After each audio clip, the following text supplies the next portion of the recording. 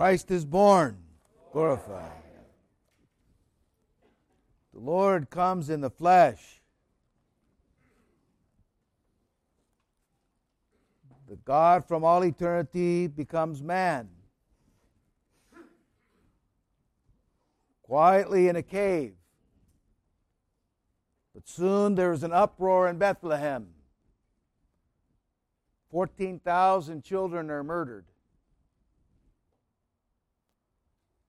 30 years later, John the Baptist arrives on the scene, and for his preaching of repentance, he's beheaded. 3 years of earthly ministry, the Lord is blessed with revilings, scourgings, and death. Why did God become man? Because he was going to get such an incredible reception. Wow. Why did this happen? Why did God become man? He knew this was going to occur. This was no surprise to him.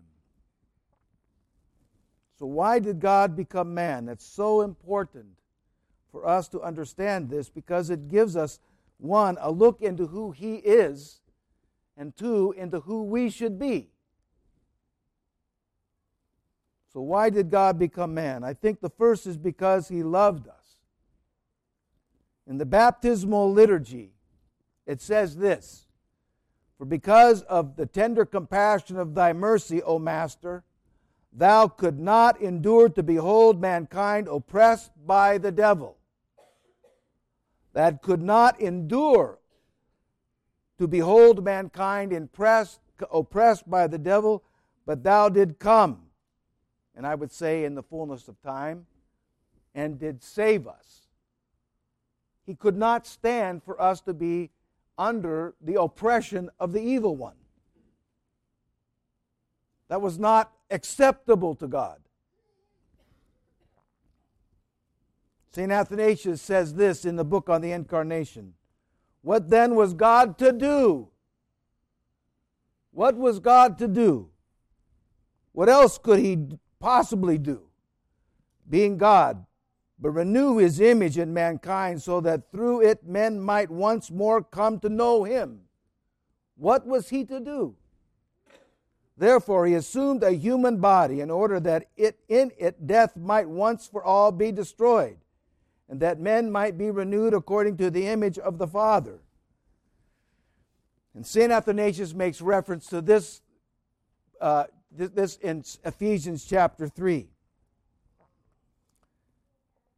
That being rooted and grounded in love, we may be able to comprehend with all the saints what is the width and the length and the depth and the height, to know the love of Christ, which passes knowledge, that you may be filled with all the fullness of God.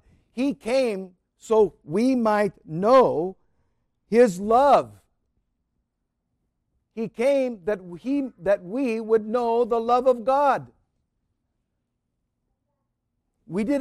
Man didn't know it like this. Man didn't know the love of God, but Christ came that we would know the love of God, the height, the depth, the width, and the breadth of that love. So this is one of the main reasons he came, to show us his love for us. And so, I asked myself the question. I said, "Self, do you love him?" And self answered back, "No, not enough. Not enough." And I think if we all look closely at that, we love other things. We let other stuff get in there. We don't love him enough. I don't love him enough. I know that for sure. So how do we remedy this? There's a great account in Luke chapter 7 of a sinful woman who had many, many sins. And God had forgiven her of these sins. And so she came to him. She knelt at his feet, and cried tears on his feet to wash them. And she took great oil, an alabaster flask of precious oil, and she began to anoint his feet with the oil. And the Pharisees looked at him and said, "Do you know who this woman is?" He said, "Yes, I do know who this woman is. She has been forgiven much, so she loves much. Great things have been done for her by me, and so she loves me much." So what's the remedy for us? The remedy for us is to be grateful to God, to find reasons to be grateful to God. The more we're grateful to God, guess what? The more we love Him. The more we are grateful, the more we love. If we just go through life and not understand that that was a gift. Do that. That's a gift from God. That's a gift from God. That simple breath, that get up in the morning is a gift from God. That sleep is a gift from God. That blessing, everything that is done for us and for our good is a gift from God. We should be grateful, so incredibly grateful for all things. Live with a grateful heart. I've said this before, but it's really helped change my life. I thank God every morning for at least 5 things that God has done the day before. And when I face a difficult day, I look back and say, my gosh, every day that's been difficult, it appeared to be difficult, He's given me many blessings. But I want you to be thankful for something. I'm grateful for this, but be thankful for this. Be thankful for second chances. Be thankful for second chances. And I mean chances. Because we need a lot of second chances. We all stumble. We all fall. But God is the God of second chances. He lifts us up and blesses us even in our fall in repentance.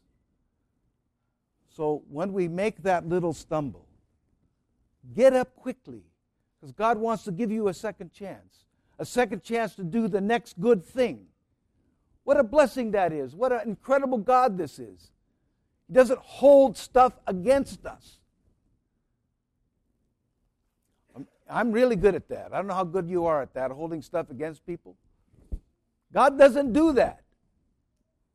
He wants to forgive it, get rid of it, give you that second chance. What a blessed God we have. What a thankfulness we should be that we said a bad word, we had a bad thought, we did a bad deed. God is giving us always a second chance to do the next good thing, to think the next good thought, to say the next good word. We should just be so grateful that God has given us that. So I'll say this, I'm really grateful for that. Really grateful that God has given us opportunities to repent, to move forward in life, to do the next good thing. Because we all fall and stumble. May God help us all do the next good thing. And in that gratitude, may we love Him more. So that's the first thing. Secondly, I believe God came to us in His humanity because of His humility. The hymns of the Feast of the Nativity say things like this: that the Virgin contained the uncontainable. He who holds creation in the hollow of His hand is born of a virgin. He who founded the heavens and sits on the throne of the cherubim lies in a manger. The essence of God, which cannot be touched, is wrapped in swaddling clothes. Heaven is His holy dwelling place, but He's born in a cave.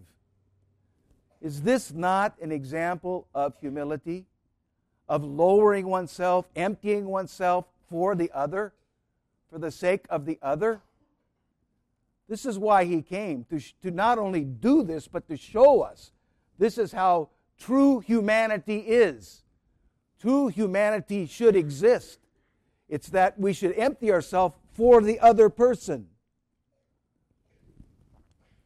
You know, I've spent many 2 years as a father and a priest trying to fix you. To fix you.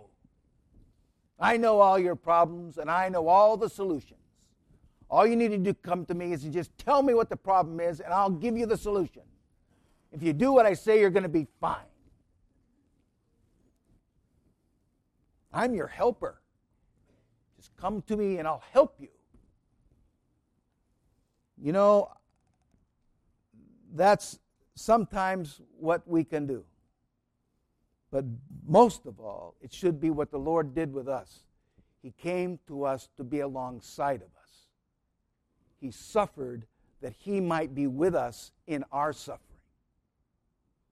He gets it. He gets it. In our struggle, in our difficulties, all the things we have, He gets it. He comes alongside of us and is with us. And in that we grow with Him, and in that we understand what humility truly is. He comes alongside of us to be with us in our struggle. You know, maybe not to fix us, maybe not to be that helper, but be to the one that is with us and can be with us in this. What a glorious God, what a humble God that is. Not to stand above us, to become next to us and become alongside us. You know, where this is the most evident for me is at St. Bridget Ministry. I tried to go at least a couple times a month on Mondays to be with our brothers and sisters on the street, to be with them, to hang with them. You know, I had Christmas dinner with Jesus. I mean, Jesus. You know who Jesus is. Many of you may know who Jesus is. I talked with Jesus at Christmas dinner. I came alongside Him to be with Him, to be His friend. Not to fix Him, not to help Him, but to just be with Him. And with Clyde and Richard and Van and Lynn and all the beloved that we have as our friends, to come alongside of them, to be with them, to comfort them, to be with them in their sufferings, to be with them in their difficult lives, to serve them a cup of coffee, to give them a glass of orange juice, put a smile on their face, to be with them like Christ is with them. So God did come to us to show us love, that we might love as He loves, to show us humility, that we could serve one another in that same spirit. May Christ, who was born in a cave, laid in a manger for our salvation, bless us in this way. In the name of the Father, Son, and Holy Spirit. Amen.